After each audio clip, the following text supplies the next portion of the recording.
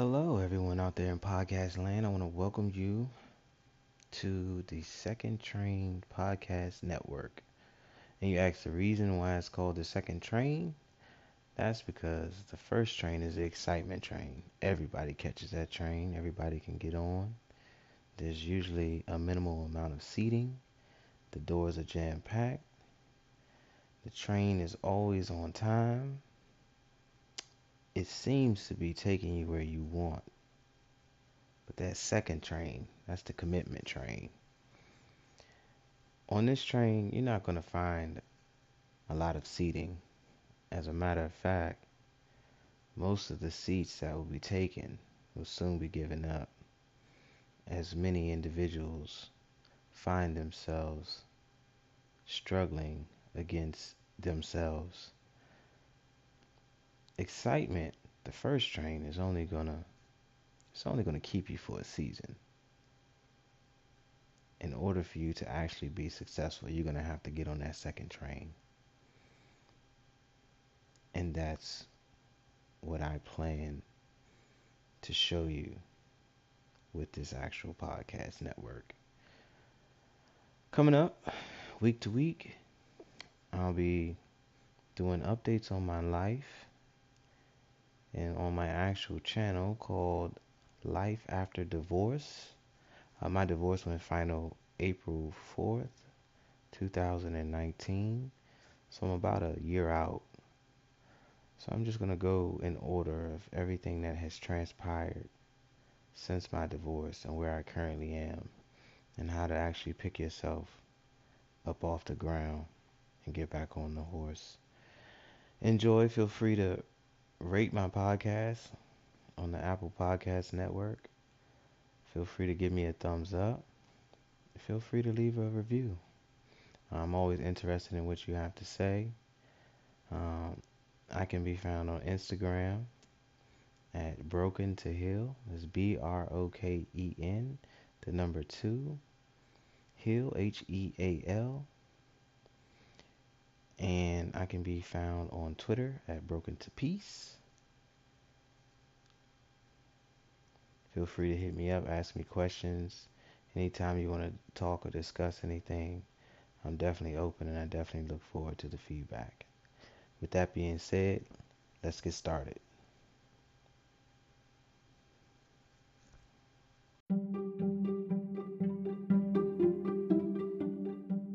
So let's start at the beginning. I believe it was my friend's wedding. And I want to say it was August or July 2018. My wife and I, ex-wife now, I got into a heated argument. But this one was different, because it was like one of them arguments, like, I don't know how to explain it.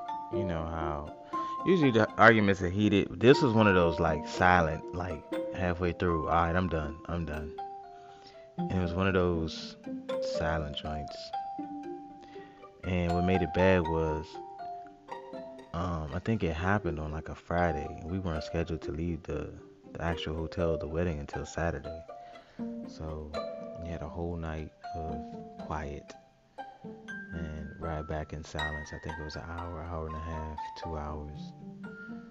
And that's not where it began, but that's when we knew, like, okay, we about to do this paperwork, because, we out. Unfortunately, from that point on, we kept growing apart. And as we kept growing apart, kind of like in denial, like, whatever, we're trying to make this thing work. And I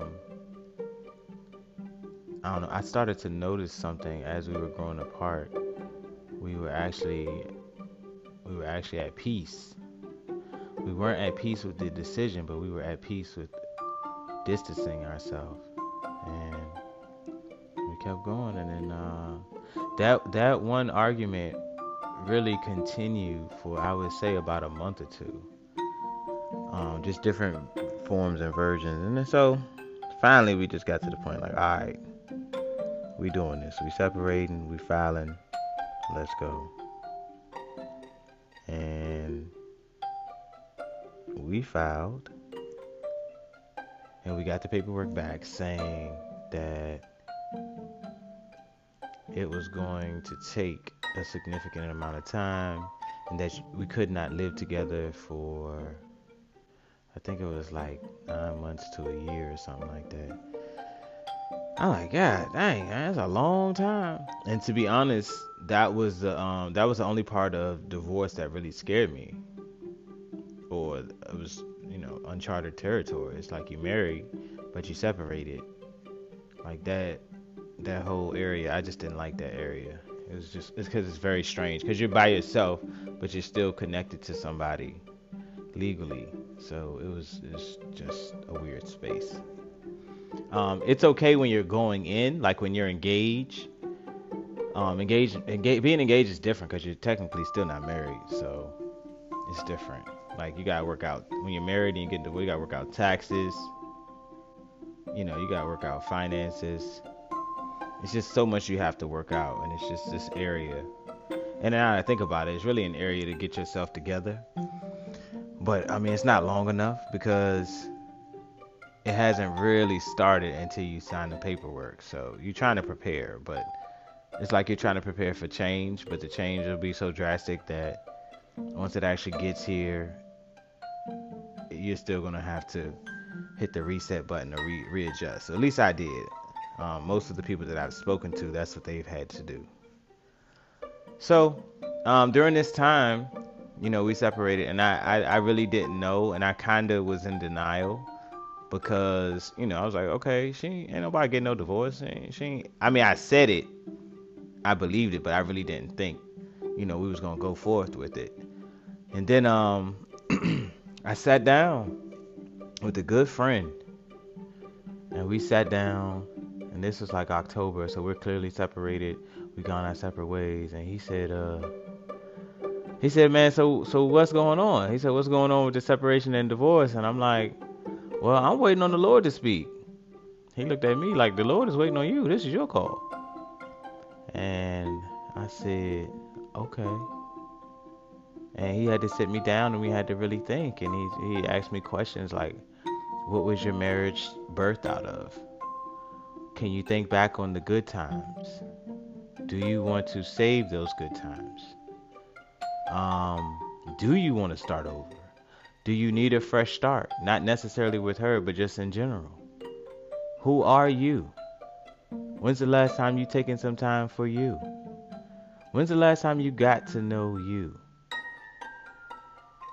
And a lot of these questions I just could not answer, and I kind of just sat back.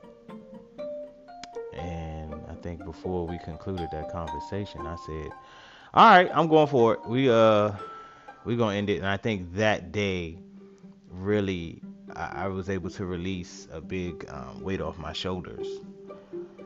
So once I was able to come to that conclusion, I thought about it like, okay, what are some things, even though this marriage is ending, what are some things, some goals that I wanted to get done? Some things from this marriage that I don't want to carry into my next marriage. Some things from this marriage that I would like to leave here or get completed. One of them was healing.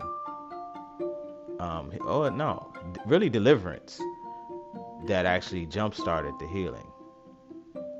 And so I've been reading this book called The Secrets to Deliverance, which I'll be doing a review on my reviews page. It's written by Apostle Alexander Pagani, and I can't remember how I heard about him. I think one day I was following this YouTube channel, and they showed one of his videos, and he was conducting a deliverance. And so I was like, oh man, this is dope. So it was crazy. I knew he was in the Bronx, New York area. I have a couple of friends that I used to fellowship with in the Bronx, New York area. So I hit them up. My one friend was like, I actually go to his church. I was like, get out of here. You don't go to his church. I said, well, let me know when y'all having another mass deliverance. Because I was reading his book and Derek Prince, How to Expel Demons. And so I had gotten to the end of the book, and I had done everything they said to do, but I could just tell something wasn't right. I said, something ain't right. So I hit my friend. This was, man, I think it was Thanksgiving. I hit my friend that Monday and said, man, when y'all doing another mass deliverance? She said, we just did one yesterday. I wish you would have hit me. I said, well, I didn't know. So I hit you as soon as it actually came to my mind. I lie to you not. On Thanksgiving Day, she said, we having one this Sunday. Are you coming? I was scheduled to work. I called out and everything. And I drove about, I think it was about 4 hours to the Bronx, New York. A couple of people told me not to. They said, no, don't go to that area. You never been. And I've been to New York before, but that's true. I never been to the Bronx. I always skip the Bronx. I've been to Harlem. I've been to Queens. I spend the majority of my time while I'm in New York and Brooklyn. So I've become very well acquainted with Brooklyn. I love Brooklyn. You know, Harlem is I wish it was my birthplace. It's not, but I love Harlem. Harlem is different. After hearing about it and actually going there, it's just a little different. So anyway, I make my trip down to the Bronx. A lot of people telling me don't go. I go to see this gentleman, Alexander Pagani. He is having a mass deliverance. Long story short, which I'm not gonna get into too much during this podcast. He, not actually him personally, but one of the ministers at his church, or it was actually a guest pastor, and his wife, who's a prophetess from Trinidad and Tobago. They actually delivered me. It was a tag team effort. They were able to expel some demons out of me, a bunch of demons. And you know, when that happens, when that happened on that level, I had kind of hit like a natural high. Like I remember riding home. I got lost. I got turned around several times. I called out of work the next day. I was just on a natural high. Like I had seen videos of people getting delivered. I watched a bunch of Derek Prince videos. I watched a bunch of Alexander Pagani videos. Matthew Stevenson, all those guys. So I had never really seen it in person though. And it's funny because I was thinking about that. Like, had I ever really seen a deliverance in person? I think I did. A couple years ago, this lady was going through something at the church, and she threw up and all that stuff. So, but see, back then I didn't understand deliverance. I didn't understand what had to take place and all that good stuff. So anyway, so that was one of the major goals that I had coming out of the marriage. Get delivered. And then once I was able to get delivered, then that's really when the healing started. That's really when, you know, those calluses on my heart were removed, and I could open up to what the Lord was saying. And that's really, when you look at my divorce, I don't know about other people's, when I look at it, the enemy had been attacking my marriage before I even got here, before I was even born. And unfortunately, I had never dealt with this stuff that I went through during my conception. So, and I didn't know. I didn't even know that stuff was a hindrance. I thought that was just everyday life. And unfortunately, in the black community, a lot of the things that we go through, we just think is normal because we look around and everybody else is going through them, not realizing that we were not designed necessarily to go through these things. So if we go through these things, this could change the trajectory of our lives. So at some point, we're going to have to stop and go back and get some counseling, get some healing, get some deliverance. So, yeah, I was like, man, and that really started the healing. And it got strange because then I found myself just jumping into books. Like I read the 5 love languages and things like that. And it's funny reading that, going into a divorce. I was like, oh, when my ex-wife was saying this and when she was saying that, this is what she meant. Like, okay, I dropped the ball there. It really helped me to become a better listener. And it really slowed me down. Going from, you know, the know-it-all to actually listening and understanding to what they're trying to say.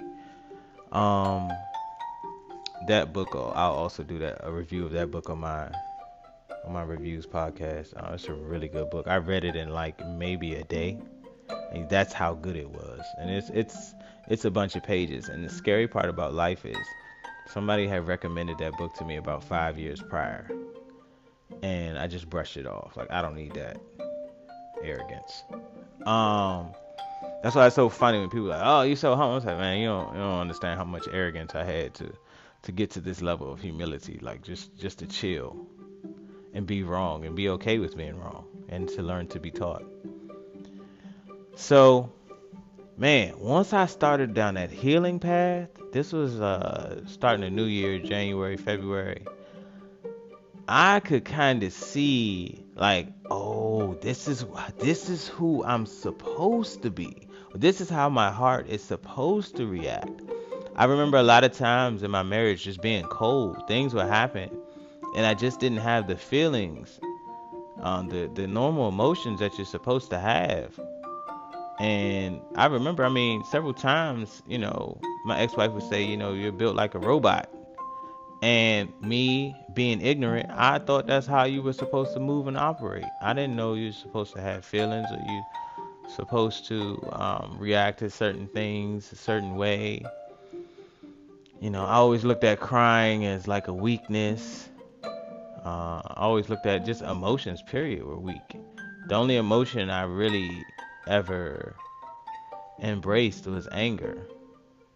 Because, to be honest, that really is what my life had been rooted in up to, we're talking to 2018, 2017. So that was the only emotion I could really connect with.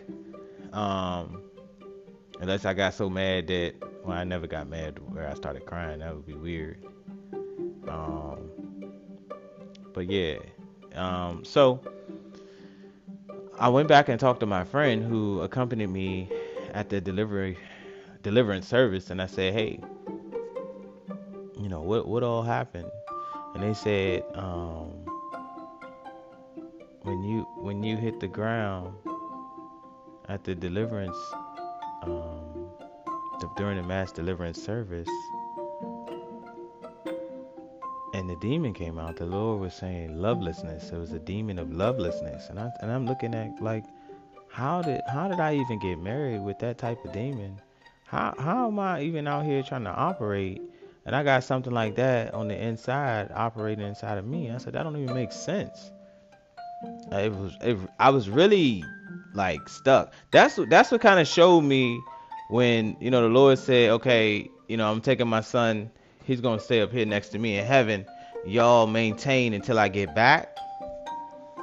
That really let me know, oh, as men, we do have authority over this earth, and we have to be very careful because we do have authority. Sometimes we can inhabit demons or spirits inside of us and clearly operating in the wrong direction or operating out of error. So I was confused by that for like a week. I remember just sitting there just like, and then the apology started, because at that point my heart could actually like heal, and the Lord could say, okay, this is where you messed up. This is where you messed up. Now don't get me wrong, we're gonna have to go back to the beginning. But before we can go back to the beginning, I have given you a daughter, in which now you have declined to spend the rest of your life with. So there's a certain level of hurt, there's a certain level of pain that you cause. So we're gonna clean this up. And I remember several times texting my ex-wife, the Lord would show me something. Like, remember this discussion? You didn't listen. You didn't hear her. And I would have to go back and apologize. And it would be at crazy times. I mean, it could be at 2:45 p.m. in the day, and I could just be like, oh yeah, that one time she asked me to go get some groceries or something, and I didn't go. I went somewhere else and blew off the groceries, or maybe got them later on that night, and she was trying to prepare food or something like that. It was everything, little stuff to big stuff. Um, and then, you know, I think that's when I started really realizing that I said, man, this is my fault. I asked her for her hand in marriage. She married me. I was not equipped and I was not ready, and I led her astray. I have destroyed my first ministry. And I remember just asking the Lord. I remember sending her prayers, just telling her, like, don't, you know, whatever I need to do to help you heal, which is, kind of selfish when you think about the way that's worded. But whatever you need for me to help you heal, I'll do it. Whatever you need me to do, which is very ignorant because it just doesn't make any sense. But a lot of apologies. And she understood they were coming from the heart. She never said, "Oh, you're just doing this to get back in my good graces," or anything. She understood. And then she did some apologizing too. Because at that point you really look at the arguments and you say, "Man, that wasn't worth it." Like, we was arguing over, whether we was gonna have pineapple and sausage pizza or we was gonna have pepperoni and sausage pizza. Like, when you come, when it gets to the end of the day and you look back and now you have to fill out paperwork and, basically go before the world and tell them that you messed up and put yourself in grave danger because here's an extra season that you did not plan on having in your life. Yeah, right, it's not worth it. We understood that, but it was like I said, man, it was a good time between us. Now, there were other areas of my life I was really struggling. I talked about this recently with a coworker, and he was telling me he had gone through a divorce, and he was telling me how his car had gotten repossessed. He almost lost his condo, and he kind of really just let himself go, like personal hygiene and all that stuff. And then he asked me, he said, "Have you ever gone through that?" I said, "Yeah." I said, "Yeah, I look back at some of the pictures post-separation, post-divorce. Well, really not so much post-divorce, but post-separation. I look back at some of them pictures. I look bad. I remember showing up to a cookout with my friends, and this one young lady was like, 'Okay, Ernest, you don't need to get any skinnier, okay? You lost some weight, and we're happy about that, but that's let that be it.'" I remember one time my coworker, I pulled out a plate of food. I went to heat it up, and my coworker was like, "Wow, that's the first time I've seen you eat." I just looked at him like, "What you mean?" Like, "That's the first time I've seen you eat." I said, "No, I eat." They said, "Yeah, you might eat like a bag of chips or Gatorade, but that's the first time I really seen you eat a meal." And that kind of scared me because I had been working there for like 4 or 5 months. So that just let me know I really had kind of I really had let myself go. There's a lot of dark days. You got on the same clothes for all week. You don't feel like changing. A lot of the things, a lot of the men, the things that women do in the marriage that help you, we take for granted. Laundry, dishes, and don't get me wrong, I most definitely helped out with did my fair share of cleaning, but you don't really realize it in a marriage. It's like if you're carrying something and it gets too heavy, your wife, if she's strong enough, she actually could take that from you and say, "Here, babe, take a break, let me carry that." If she's not strong enough to do that, she can say, "All right, well, you get one end, I'll get the other end." If she's not strong enough to do that, she can say, "All right, let me go get help." When they say help me, like, that's real. And when you so accustomed to that and you have to go back to living and being on your own, it's different. Emergency contact. I remember filling that out. It was easy. When you're married, it's easy. Oh, yeah, put my wife down. Go to the doctor. Yeah, anybody else you want to share your medical history? Yeah, my wife. When you're not married, Okay, my mama lived too far. My auntie, she only got 3 good tires on her car, so I don't want her rushing nowhere. So you really have to think. I think I actually started putting my sister down, my eldest sister, who's about 5 years younger than me, and because she was the one I saw who was the most stable. She was young, she could make good decisions, she was mobile, she needed to get, like, if something happened to me, she could get there. Um, and she probably would have just called my ex-wife, and my ex-wife would have got there and then probably reported back to the family. So yeah, that aspect. Also, they got that line, we're insured. If anything should happen to you on the job, we pay out 5 times your salary amount. Who would you like for this to go to? And you're like, oh, it's easy. You got the wife, easy. Wife, give it all to her. You got kids, wife and kids. Give it all to the wife or to the eldest kid. When that person's not there, you just like, oh, okay. Well, if I give it, I don't want to give it to grandma, cause grandma already, she set. Um, Guess I could give it to dad. I don't know. I'll have to figure out. And you gotta literally sit there and think about who you would give this to. So it's just different. It reshapes your life. Going to church is different. Going around people and being around others. It's now 2020. People still ask me. I think it was it this year? I want to say it was this year when somebody had a housewarming, and I showed up, and they said, "Oh yeah, where's your wife?" And I said, "Oh yeah, we got divorced." Oh no, as a matter of fact, it happened 2 weeks ago.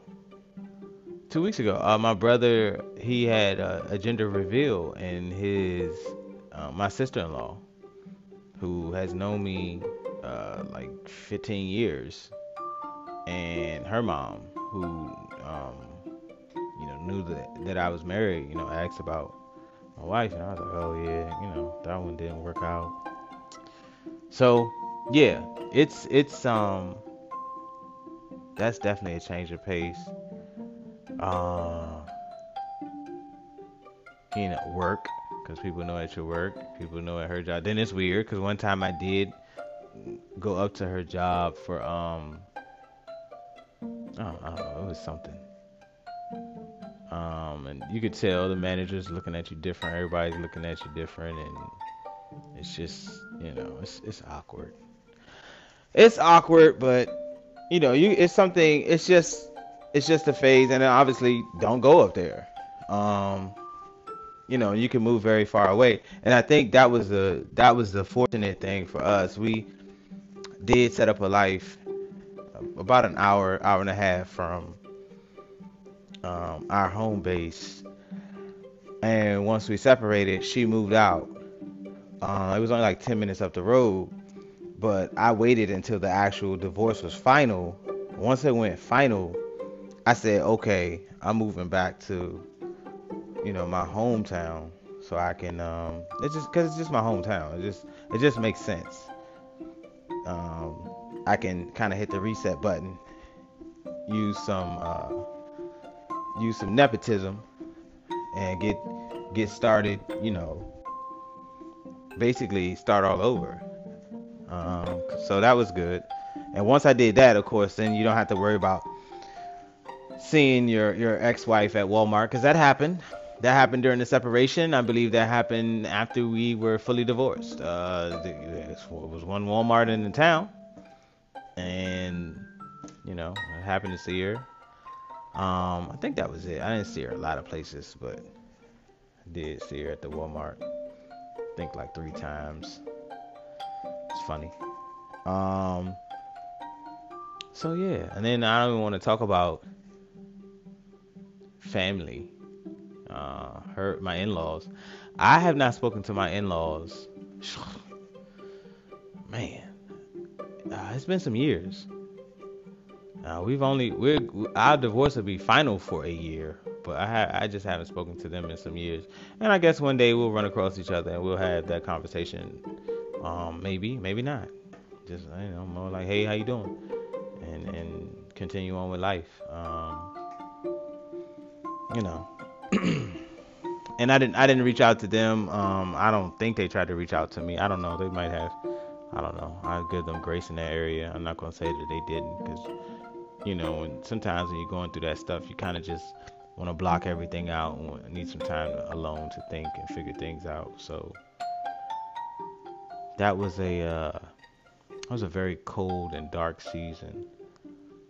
I believe I handled it well, but you kind of it's very hard for you to conquer a season like that. You didn't see it coming, you didn't prepare for it, and then boom, one day you're just in it. It's almost like, when the Lord threw Nebuchadnezzar out in the wilderness. It's just like, okay, you're here now. You gotta adjust, you gotta adapt. And you're just looking around like, oh, I never expected to be here. Okay, this is different. And still trying to maintain. I think the biggest thing that helped the deliverance and starting to work on my healing. And to be honest, the healing started before the deliverance.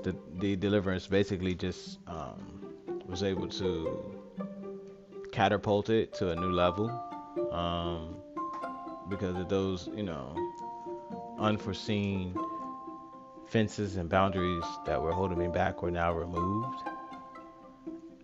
And what I was able to do was heal while during the breakup. So not take anything personally. At that point there was no anger. There was a few moments of sadness. There were some dark times. I don't want to say that I was depressed, but there were some dark times. And then also I started working nights, so I would sleep during the day. So it was, when I mean like my life was dark and cold, and it was during the winter, I really didn't see sunlight like talking about. I would get off of work, it'd be dark. I'd go to sleep, wake up, it'd be dark. Um, that's just how it was.